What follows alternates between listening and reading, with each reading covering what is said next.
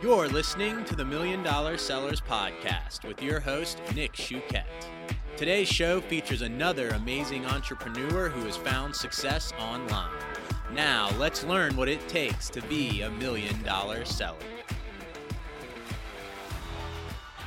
Hey, what is up, everyone? Welcome to the $1 Million Sellers Podcast. I'm your host, Nick Shuket. Today, we have Ephraim on the call. He's been a partner of MDS for a little bit now, so it's always fun to get a partner on the call and talk business. So welcome, man. We're excited to have you. Hi, Nick. How are you? Good to see you again. Yeah, you as well, man. How's business been? Business has been amazing. Obviously, supply chain is a challenging market right now, but we're doing great. Yeah, it's been interesting to see what's unfolded and continues to unfold in that space. It seems like things are really changing a lot. It is. I'm sure you guys have a lot to stay on top of. Yeah, it is. Every 2 weeks, there's something new that comes up. So there's something going on every couple of weeks. So as long as we think like, oh, things are better, and then there's a new surprise. So yeah, thank God for that. But we're trying to help everybody in their issues. But yeah, it's just unpredictable right now. That's the timing right now we're living in.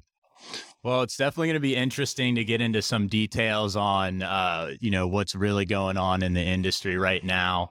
But first, man, let's get to know you a little bit. Like, how did you end up where you're at now, and where are you guys based? I know you're the chief logistics officer at the company. So our headquarters is in New Jersey. Okay, in Jersey. And you guys are operating. You guys have some warehouses in a few other places, though, right? Yeah, we have right in back of me where you see the window. You can see pallets stacked up there.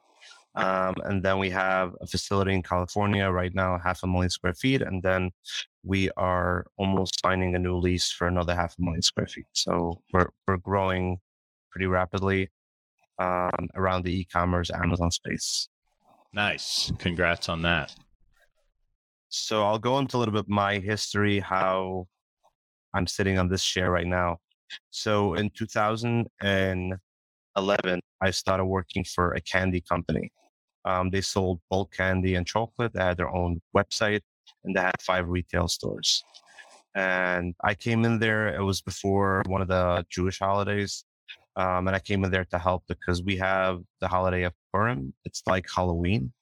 Part of it's not like trick-or-treating, but all adults and kids give gifts to each other. So it's like candy, chocolate, cake, like cookies, anything people think of, wine, whiskey, everybody with their own twist, how they want to do it. So they sold thousands of gift baskets in the Purim season. That's in March usually. So I came in there. It was my first job. I was like desperate to start working. So I applied for the job. There's something, you're just going to take phone calls, take orders, do things like that.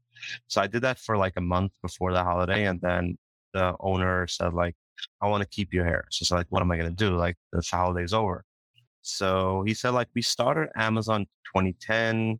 It didn't work for us. We closed the account. Like, would you start Amazon again? And so like, yeah, I have some friends that started Amazon recently. So I could definitely jump into that and see what is going to happen. So I started the Amazon account and I just started listing basically, I think I listed 5,000 SKUs total by end of within like 4 or 5 months.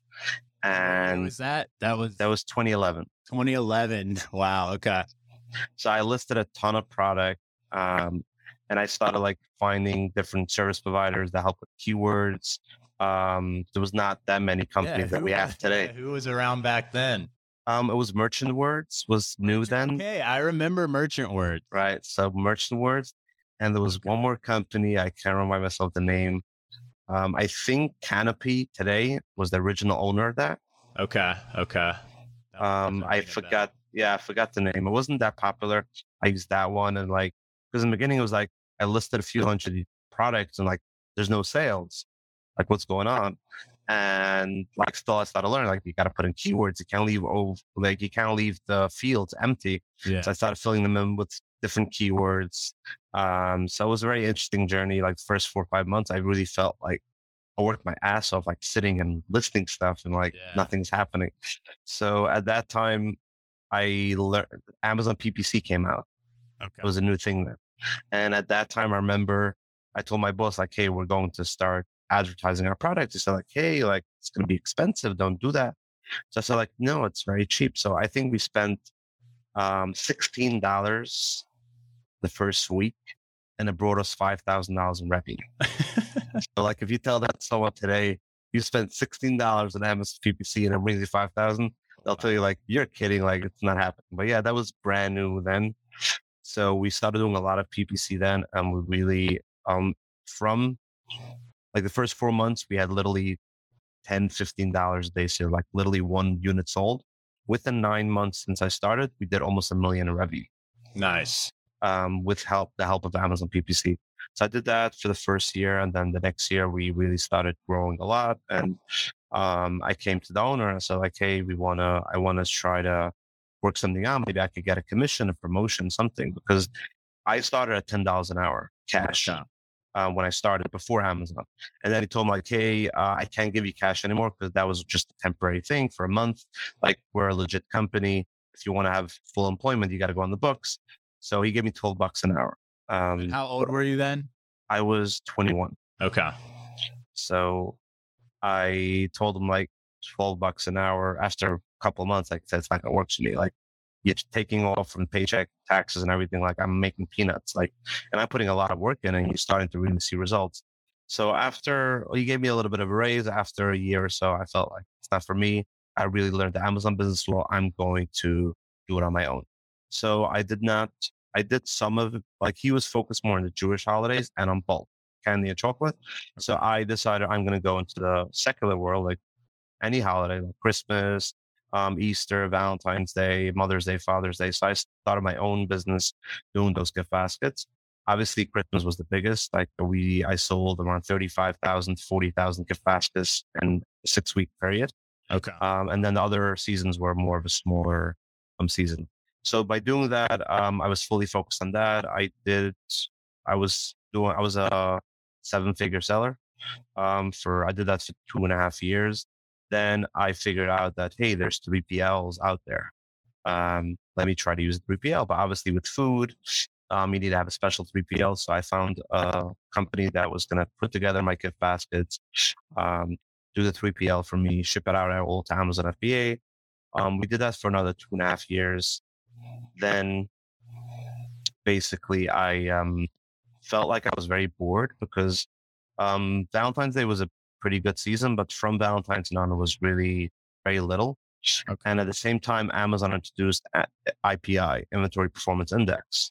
So you had to have a sell through really well to be able to have like unlimited amount of storage. So for me, summer from May till end of the year, until November, there was nothing going on. So I wasn't selling much. So Amazon basically did not let me send in my 35,000 units for Christmas season because I wasn't selling even close. I was selling maybe 5,000 units from May till November. That was all I sold. So I had a big issue. So what I did was, at that time, I emailed Jeff at Amazon, telling them, like, hey, my job is on the line. My business is on the line. I have a family of kids. I send them pictures for my kids, like a really sob story that's saying, like, hey, I need your help. And like, you guys are not letting me in. And I put an email tracker on it to see if anybody read the email. So the first 40 minutes, nothing going on. From minute 40 to like 45 minutes in after the email, we got around like 45 notifications that somebody read my email. Nice. Okay. 2 hours later, I get a call from apparently Amazon, Jeff Bezos' executive office, saying that we received your inquiry. We're going to look into that. We will have a resolution within 3 to 4 hours. And thank God they gave me unlimited storage. Okay. But at that time, I really felt like I'm really taking a risk. Who said it's going to work? Right now, it doesn't work anymore. If you speak to people today, or email Jeff at Amazon, it's not like that. Not like that. It doesn't work like that. So I decided I had a friend that sold bulk nuts, like the different types of nuts. And I asked him, like, do you want to have a separate brand? Like, do you want to buy it? So he decided he wants to buy it off me. Like this, he has the all year round business and the holiday season. So he bought that business off me. It was before the aggregators were out there. Yeah. Was before people were paying 3, 4, 5, 6, 7x on profits. But I sold it to my friend, and at that time, my father owned a 3PL for a while, and he said like he wants to grow into the Amazon business. He had no knowledge because we were a 3PL for traditional retailers like sell to Walmart, Target, CVS. So at the time I joined, I started like how could I get Amazon sellers? Like I know the Amazon business really well. So we came up that we're going to go for ocean freight, like a freight forwarding license. So we added that. So within a year, we added a freight forwarding license. We became a licensed trucking broker. So we came up with this thing that, hey, we're going to do imports, warehousing, and deliveries to Amazon for Amazon sellers. So it took us probably from there, I would say the last 3 years is really where we started growing a lot. The first year and a half was more like of a proof of concept, like, hey, I have a concept, let's see if it works. And then it started really working out for us. And then when COVID came, 2 years ago, Amazon shut down their warehouses, right? There was the unit restrictions, the fulfillment restrictions, storage restrictions. They had so many different restrictions. And these big sellers were forced to use a 3PL that they never used before. So that's when we really got a big push, and we really got into a lot of Amazon, bigger Amazon sellers started using us. That's when we got introduced to MDS back then. Like we had started getting MDS members interested in our services, and then from then a lot of sellers learned like, hey, you need to have product sitting in the US Yeah. or in other marketplaces just in case you sell out. You don't want to be in the case where you don't have enough inventory. You have to air them in or just go crazy if the port is congested and you're running out of stock. So a lot of bigger sellers came up with that they need to sit at least on 3 to 6 months of supply in the US. So just in case they do well, they sell well, they could just send it in right away. So that's basically my story, my own story, how I got into this. What pulled me into it was because I myself used a 3PL, I used freight forwarder, I used truckers when I was an Amazon seller, and a lot of them didn't have any Amazon knowledge at all. Some of them that did have knowledge was very like bits and pieces. Like my freight forwarder had no knowledge of Amazon. My 3PL, I gave them lessons what Amazon is all about. Now they're doing pretty well actually with Amazon sellers in the food district. So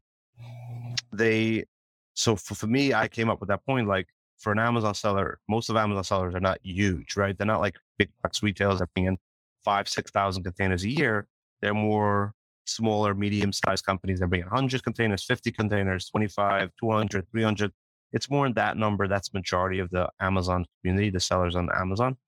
So I came up with that idea, like, hey, we take care from A to Z for you. Like you build your product, you focus on PPC, on growing your product, growing your SKU list, whatever you need to do to grow your business. Like we will handle the logistics part of it, and we're doing pretty well with that. People are really happy with that. Yeah, man, that's a great niche to be in, and someone with your background is perfect to be of assistance to an Amazon seller that needs some help with logistics. I mean, it's clear that you know the ins and outs and have a good pulse on probably like how to get inventory in the fastest way to Amazon, and handle any issues with prepping and packaging and stuff like that to get it into Amazon.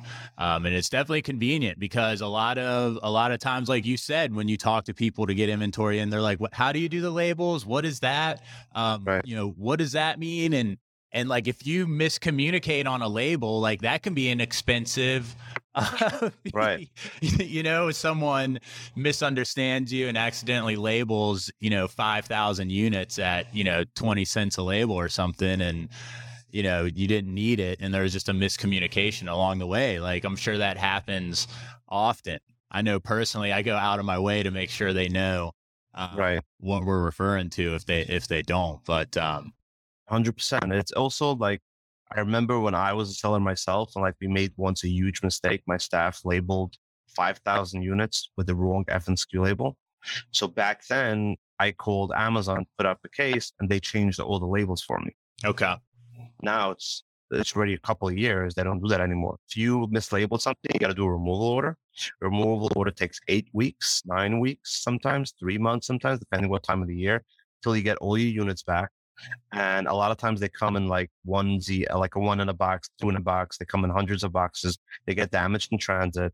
So definitely, like if your supplier made a mistake or anything like that, or Amazon made by like the last 2 years, they really cracked down on inserts, right?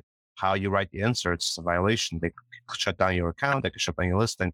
Like if you don't have a reliable 3PL that could do that for you, or your own warehouse, whatever people sell, some sellers have their own warehouse. Could be really costly, and you could just wipe out your profit just like that. Yeah. By making that such a mistake. So that's why it's important to have whoever you work with, if it's your own staff or you use other staff, that they are knowledgeable with the Amazon requirements, rules, and changes that happens. Yeah, so that's really important. Man. Do you guys help with returns at all? Yeah, returns, not as much. It's more the removal orders. But yeah, I mean, definitely there's a lot of companies out there that do like returns, like they're good at it. They resell it to you, stuff like that. Check if it's good. Majority of our returns are more removal orders from Amazon, but definitely we have returns as well. Okay. Nice, man. So I didn't know you had that deep of a background on the selling side, especially that early on. Like, you're an OG in the game, man. You've been around for a while. Like, yeah. I've known so many people that were used to be very famous, like influencers, and now like nobody even knows about them. And like I got to know the new generation of new influencers and new speakers, and so it's really, I'm 11 years in the game. Yeah. So, and I feel like New York has been a real hot spot for selling on Amazon. I mean, there's a lot of people coming out of New York with like strong Amazon businesses, right? From what I've seen over the years. Right. Especially like in the community where I live closely to is like the Jewish Hasidic community. So how we grow up, we're very like a sheltered, like with from the world. Like we don't have TV. A lot of our homes don't have TV. A lot of them don't even have smartphones. Like they have flip phones still. Like there's a lot of people that's what they believe in. Again, everybody has their different beliefs. So within Judaism, there's like probably 50, 60 different types. So a lot of them didn't have a proper education on the English side, right? Okay. Speaking English, doing business. So for them, Amazon was like a huge game changer because you don't have to talk to anyone. You don't have to deal with anyone. All you got to know is how to list product, do PPC, and sell. So yeah, that's why it blew up so strongly in Brooklyn, in the area where I live. There's a lot of people that sell on Amazon. Probably, I think somebody came up with that number, like 20% of Amazon sellers in the East Coast are from like New York, New Jersey area. I believe. So that's probably the reason why there were so many. Like when I got married and I started business, all my friends were like, "Oh, we're doing Amazon." So that was like the thing. Right now, it's like, don't touch. Like if you want to start on Amazon, like you really have to have money for that. You really got to know what you're doing. You really have to use the right partners. It's very different than 11 years ago. Nice, man. Well, we see that you have your, beautiful family up on the wall back there. How is life at home for you guys now? I mean, is your family like pretty dialed into what you're doing, and are you how are you raising them based on what you've been through and have accomplished with your own stuff? So it's very interesting actually. Like my wife is a partner in First Choice Shipping. So we're both in logistics. Okay. So that's a little like people like go crazy. Like, hey, how do you guys do it? Like, so like she's more on the export side, like anybody that sells overseas, any Amazon facility outside of the US. That's what she focuses on. And I'm more inside the US and import to the US. So you said, honey, you can only do the exports. I'm holding down the imports. Yeah, they actually did some imports and then they shut down that thing because she felt like it was a conflict of interest, and we work a lot together because we we introduce each other to a lot of customers all the time. Okay. Um, they're preferred by Amazon themselves. Like Amazon sends them uh, sellers every single day that they Yeah. want to expand globally. So they're Yep. pretty big with Amazon in the global expansion team. But definitely, so we both. It's weird. It's interesting how she got the job and everything. How that happened. So we got married. I started my Amazon business a little later. First, I worked for the candy company. So we had our first son. So my son is turning 10. Then we have two daughters, a 5 year, one that's turning 5 and on May 5th. And then a daughter that just turned 2. So Okay. we're a family of 5 altogether, 3 kids. So my son really grew up with that journey. Like he knows everything about Amazon. He knows a lot about logistics, even though he's only 9, 10 years old, but he knows a lot of it. Like he hears me talking on the phone a lot of times, things like that. But um, so my wife was like working for a car company when I did Amazon, Okay. and she was leasing cars, selling cars. That was her first job, and like she told me like she hates the car industry. Like it's just really tough, and like people are really rude, and like she didn't like. It wasn't like a community based type of business. It's more of a rough business, she called it. And I was just like looking classifieds without her knowledge, even just looking classifieds like job offers. And like something like this first choice shipping pose like got my eyes, like it's a part-time job. She wanted them to work part-time. So I had a resume on my email. I just submitted the resume for her. And she just gets a call like 2 weeks later, like, hey, do you apply for a job at first choice shipping? And she's like, no, but not that I'm aware of, but I'm in to come down for an interview. So, so she went down for an interview, and that's what happened. I mean, she started working as a part-time employee, and she got in. She became a partner a year and a half ago, almost 2 years ago. Wow. So that's how we both became like I had the Amazon experience. She learned a lot from me because I was selling then. I was selling in Amazon UK. I was selling in Amazon Germany. I was selling in Canada. So it helped out a lot between me and her growing her business first. And then after she was fully like they were doing great, they got connected with Amazon. Amazon referred them. That's when I started working here at Tactical. So it was a really interesting journey, but like we're both really happy. We're happy we have a beautiful family. We make sure she does it from 5 till 8. There's no Okay. work.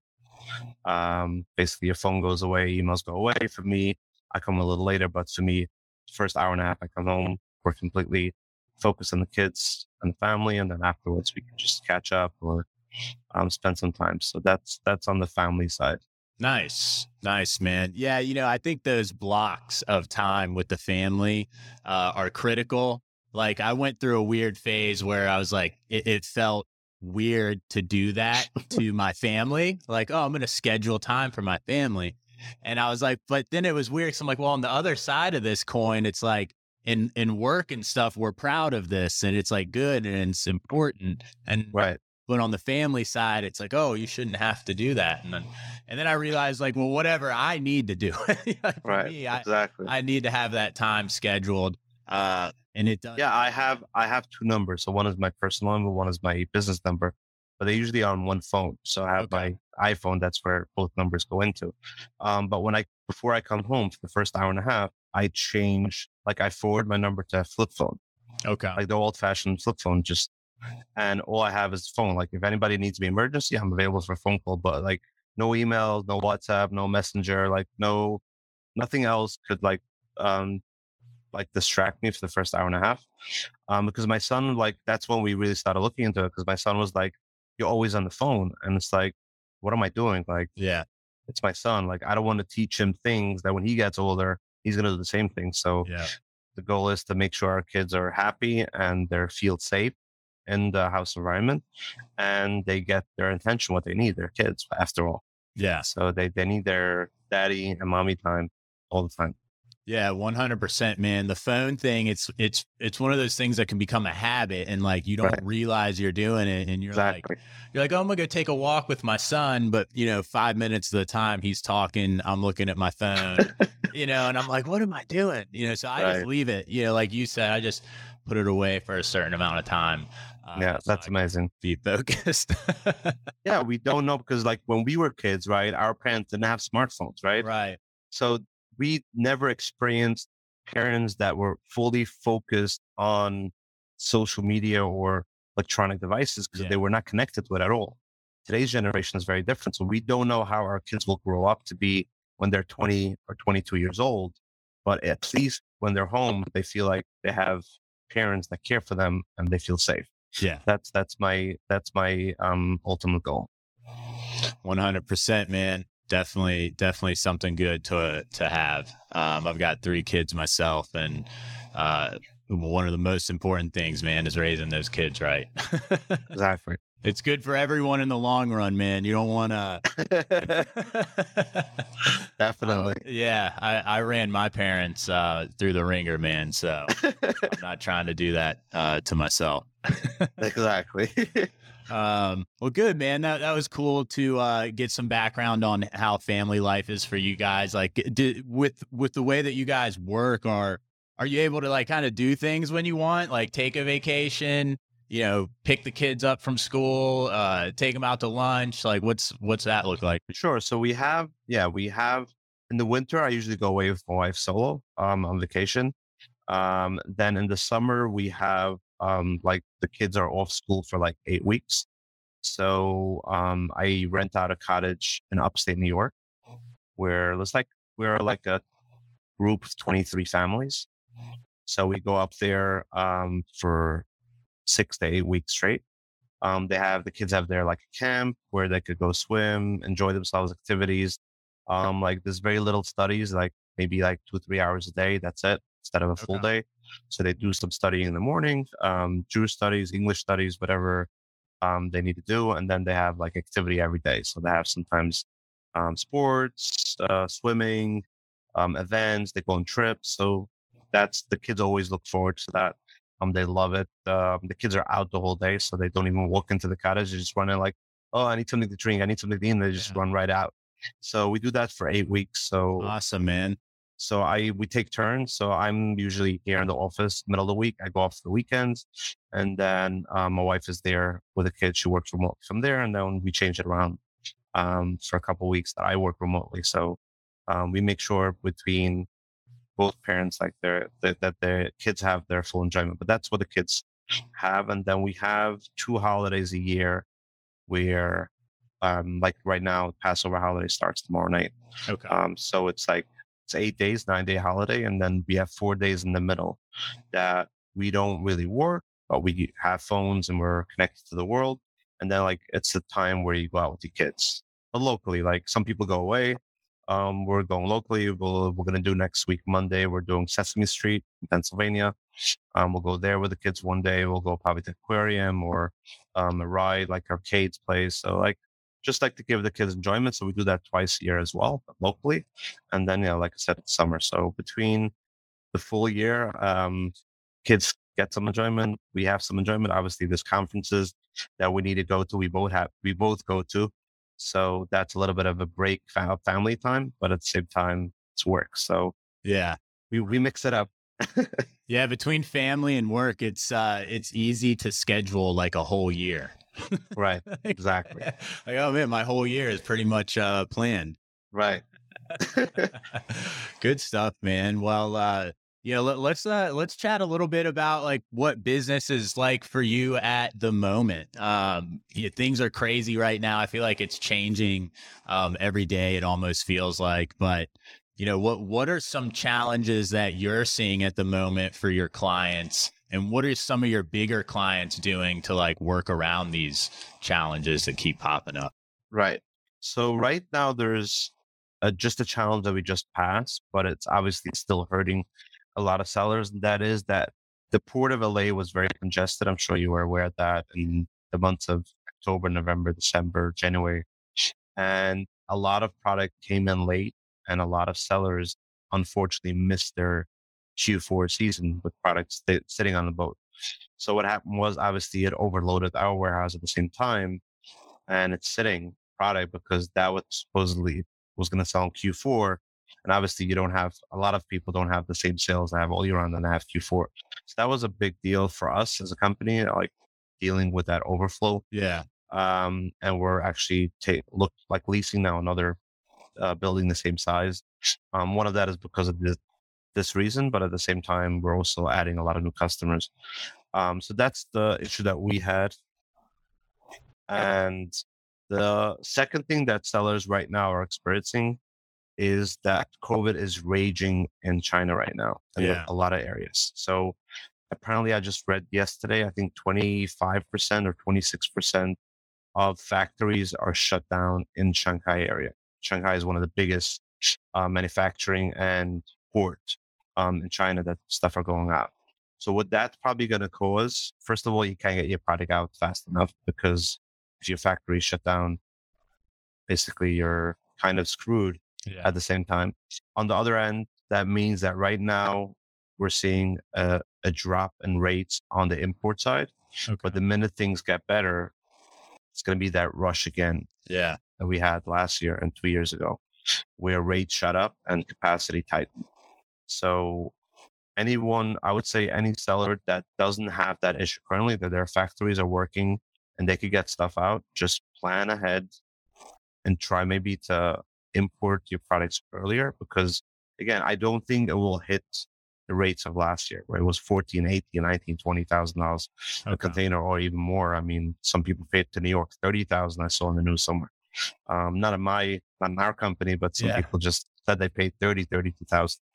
But my goal is just basically it might come July, August when there's a big push after they went through that COVID surge and there's going to be less capacity, rates will go up, and then you're paying more and they get the same risk again. And at the same time is even though you might ship a little bit later, don't do the same thing you did last year where you ship product out in October, even beginning of October. Yeah, obviously the port is much better right now. We don't know. Like we said, every few weeks there's new surprises. Yeah. We don't know what's going to be November this year. The port might be easy, and you might ship it in October, and you have it beginning of November, and you're good and you're safe. But don't plan on that because just in case there is a congestion, there is issues at the port, you're risking your whole Q4 again. Yeah. And so for some people, that could really put them out of business, losing that full quarter and being stuck on the water. So that would be my advice on the import side. And that's the struggles that some sellers are going through right now. We have stuff that factories are working, but truckers have to pass certain barriers to get to the port, and they have to quarantine, and they have to do COVID tests and stuff like that. And truckers are not interested in doing that. It's just a huge headache for them. So they have a problem that product is ready to go. They just can't get it on the boat. So all these issues that sellers are experiencing right now, whoever's not experiencing now should just jump on it because there's new pockets. There's near Shenzhen, there's already closures again. There's near Ningbo, new closures again. Some areas where they're shutting down. So we don't know where this is going to. In the next few months, it might surge all over. They might shut down eventually Ningbo port or Shenzhen port. And that has happened for a couple of days. Right now, Shanghai port is open, but the problem is to get there is a huge deal. So around 19% of containers are not getting there because they can't.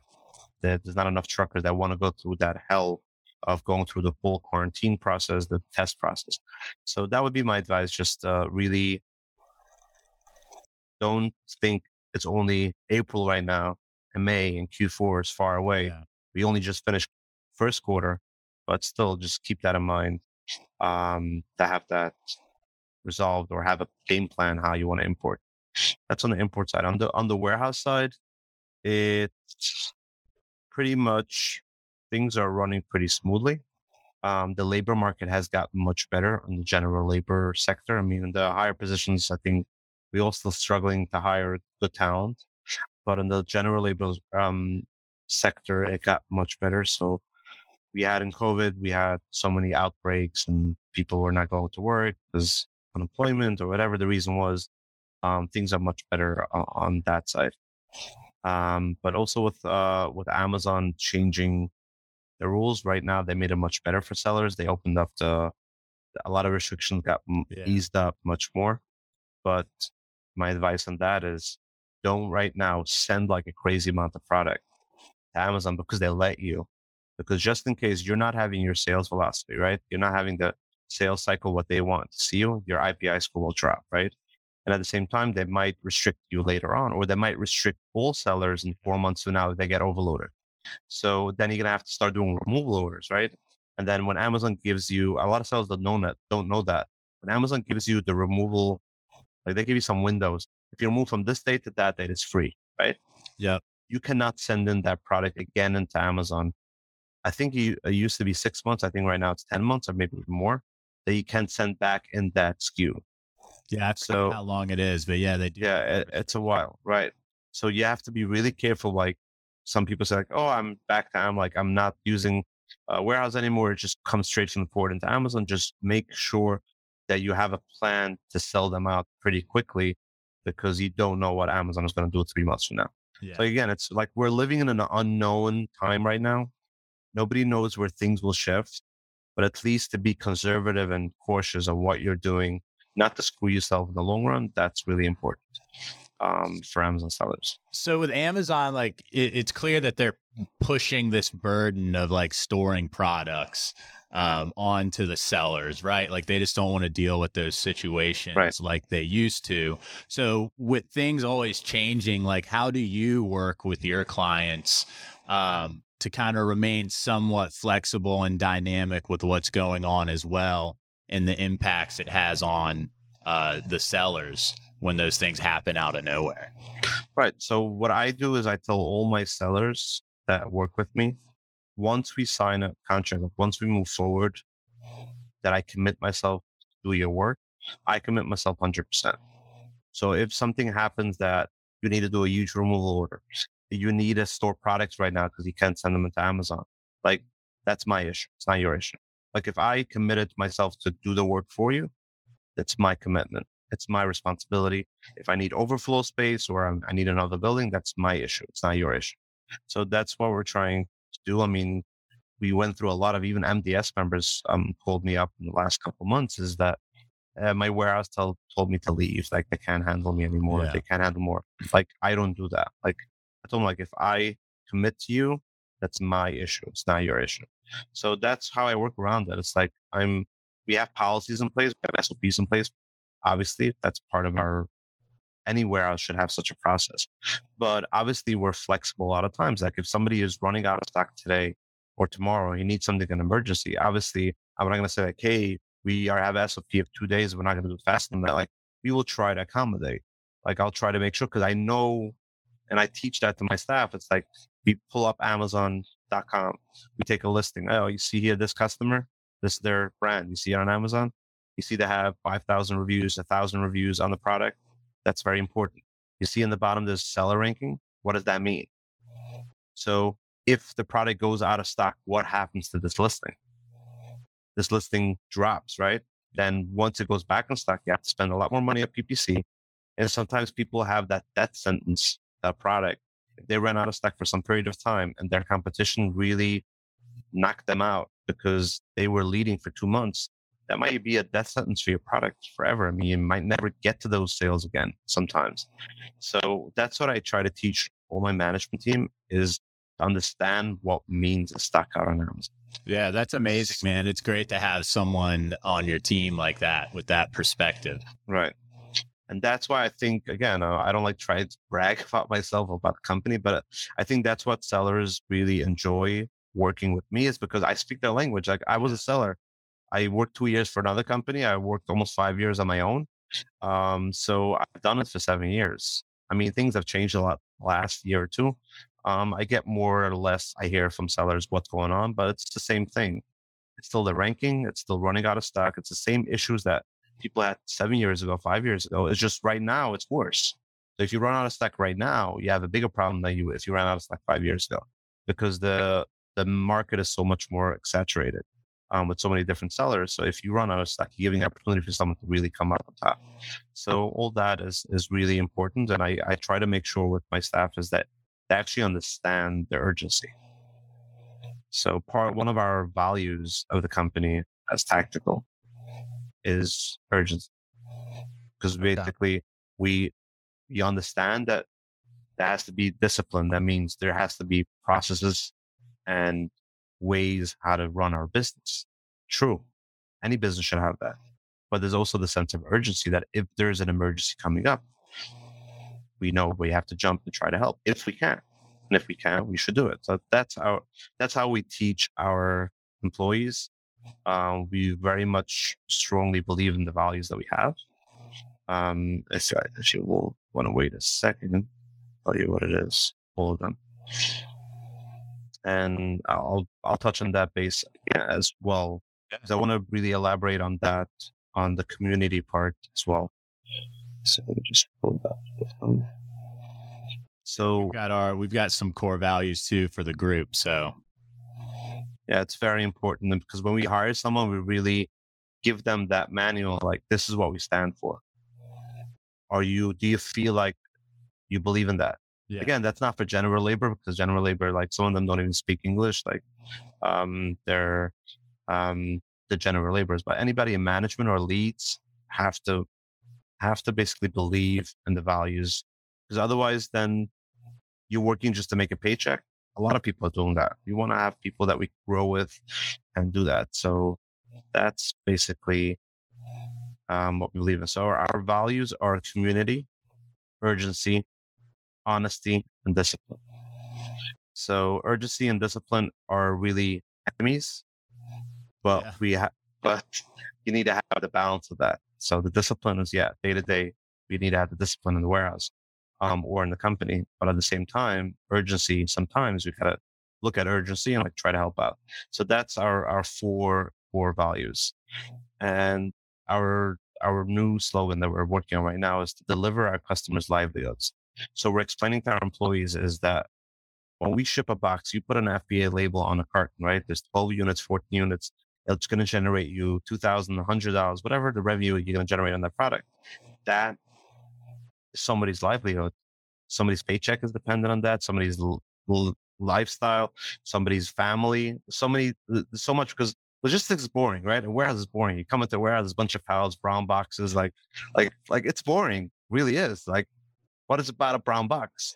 But if you have that feeling and you believe in that, like, hey, I'm doing this right now. We're sending this into Amazon right now because someone else will benefit out of it. Like, you're doing something that someone else should be able to have a good life, a good family, support people, whatever it is, charity, whatever the person wants to do with it. But it's a livelihood. A box is a livelihood. It's just not a brown carton. So that's really important that we're pushing now a lot, is to believe in our values.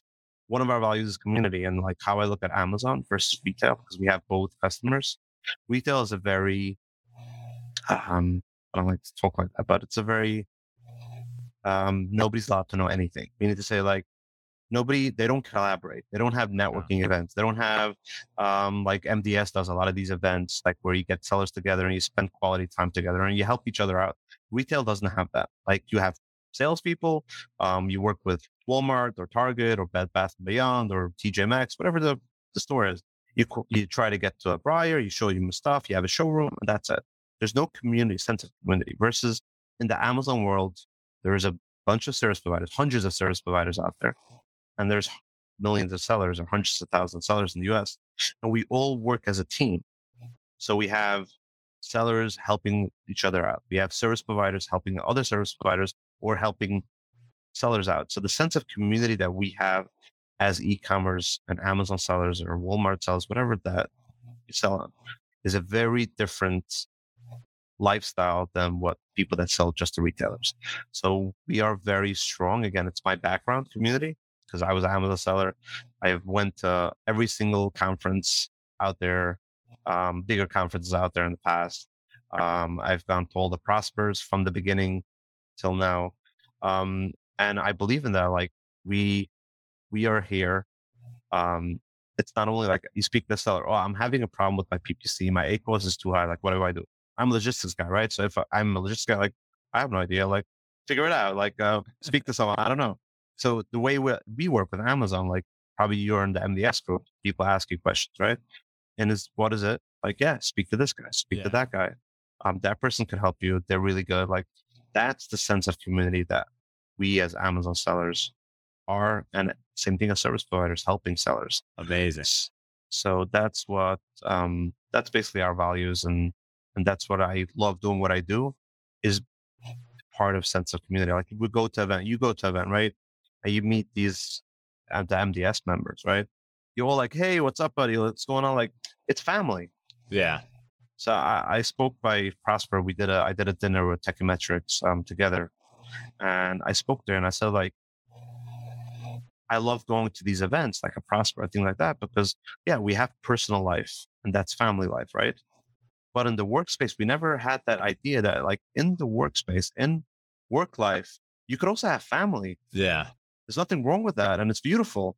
So I always say like, I love going to Prosper. I love going to different events is because I meet my family again. Yeah, it's work family, but it's still family. And the same thing here where I work and here is like my father is the owner, right? He worked with his father back before we started the 3PL business. For our staff here, everyone, it's a very family way of working together. So that's what I love, and I feel accomplished with my day because I feel like I'm in a family environment, and that's what people have to understand. It's like some people are like, "Oh, this is business. Like you got to be really stuck up and like very proper and like corporatey." Like Yeah. I don't believe in that. I believe that yes, personal family, you have to have family time. You have to have the life balance of work life balance. But even the workspace is beautiful to have um, that family feel when you work. Yeah, it's great. It's really it's like I've looked at it. It's like you can really have that blending of personal and work life. Like Right. you really can. I think we're taught growing up, at least I was, to have that separation. And you really don't need to. I mean, you need to get shit done at work. Like you need to do stuff and Right. accomplish things and be true to your word and do what you say you're going to do. You should probably do those things in general, but like at least in business, when other people are depending on you to work towards a common goal, it becomes a little more critical. Right. But it could be so much fun, man. Like I've had some bad businesses with friends that I grew up with before I got into e-commerce, and they went bad. It wasn't just because it was a bad idea to go into business together. It was just like, I wasn't ready. He wasn't ready. We both were making terrible decisions. Right. Like, a lot of people just say, oh yeah, friends in business, don't do that. But you see it all the time in our world. Like Right. people start in MDS, we see it all the time. People starting new businesses, in other industries and stuff like that. So, great things can happen when you're able to get to that point. 100%. Man. And I tell you what, like if you're listening to this episode right now and you need help with logistics and stuff like that, and you're in e-commerce, I don't know why you wouldn't be hitting up Ephraim right after this, because he's just got such a great background in it, history, truly understands the business and know what it means to not go out of stock at Amazon. And it sounds like you've kind of baked that into your whole business, like down to your manager level, which is great, man. So like, why don't you tell people all that you guys do at Tactical? Like, I know you mentioned full service provider, but what's some of the major things you guys do, and where can people find you? Right. So what we do exactly is we're a freight forwarder. So we import from mostly obviously from China, but we import from a lot of different areas from Turkey, Egypt, Israel, Japan, Korea, India, Vietnam, Thailand, like all different places. But obviously China is always going to be the leading area where people import from. So we do ocean freight, air freight, not small parcel. So anything DHL, FedEx, thing like that. I send that my wife's way because we're not stepping on each other's toes. So anything like that, we do custom clearance. container drayage, so that's pick up from the port, or if it's LCL, the less container load, we do the pickup with the truck. And then we offer 3PL warehousing in California mainly. The East Coast right now, where I'm at, we're completely full. You can see in the background, pallets are stacked up till the ceiling. But we're looking to add more space here as well. But first, we're expanding in California. So we'll do anywhere between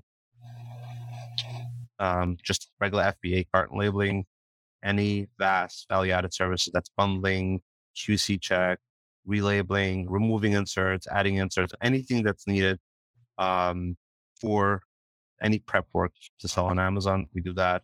And then we deliver to Amazon. So we make our own appointments. We control that.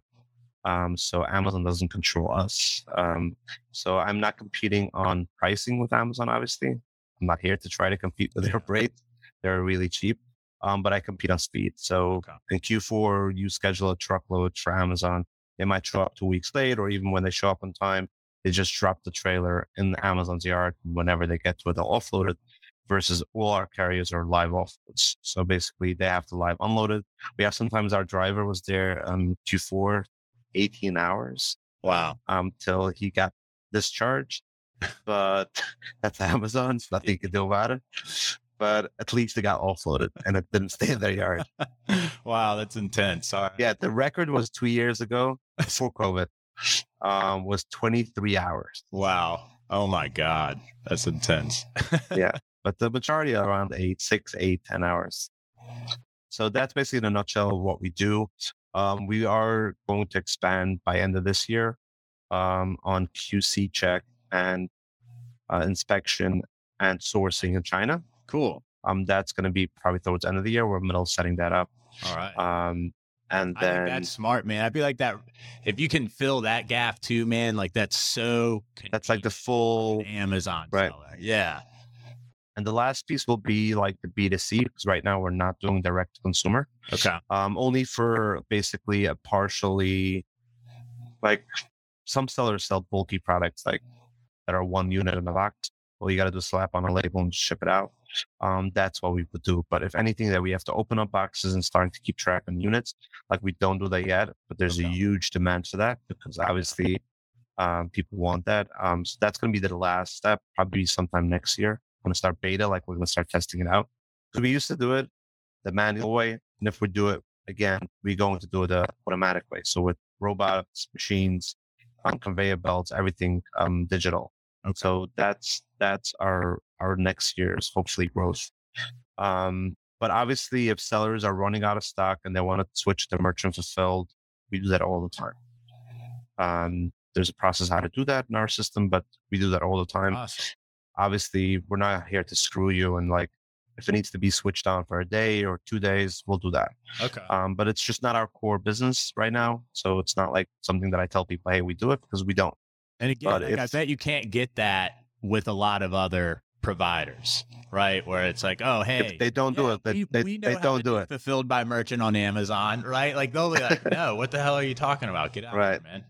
Right. Exactly. So that's the part of the urgency part. Like if something like that has to happen, we go away from our SOP and we do the urgency part of just helping out our sellers. And that's where it's one of those things where like at first you said the discipline and the urgency, they kind of can work against each other. But lately I've had a perspective shift on this where it's like the discipline allows you to be urgent properly, right? Like now exactly. You've been disciplined. Now you're in a position to react to these out of nowhere things that happen.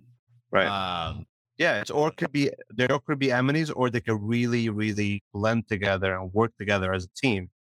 And that's what we try to do. But like definitely there's 2 ways how to look at it. And the best way is obviously always to try to blend in versus just no, we can't do it. Like so stuff, man. Well, I know like everyone in the communities had nothing but good things to say about you, which is great. Thank you. So for anyone listening, definitely hit up Ephraim if you have a need for what Tactical offers. And for those that are just listening in, where can they find you if they want to reach out? They could look for my name on LinkedIn, Facebook, They could email me at ephraim@tacticallogistic.com, or reach out from the website. Either way, All right. they'll all come to me at some point. All right. One of my team members will forward it over to me. So yeah, any of these places, they'll get through to me. Sounds good, man. Well, thanks for coming on the show. It's been good chatting with you. Thank you, Nick. And I look forward to talking again soon. Same here. It's good to see you, and yeah, enjoy the weekend. It's coming up. Yeah, you too, man. Take care. Bye. Are you a $1 million seller looking to network with like-minded entrepreneurs? Apply for membership now at $1milliondollarsellers.com. Leave us a review and subscribe now so you don't miss out on next week's episode.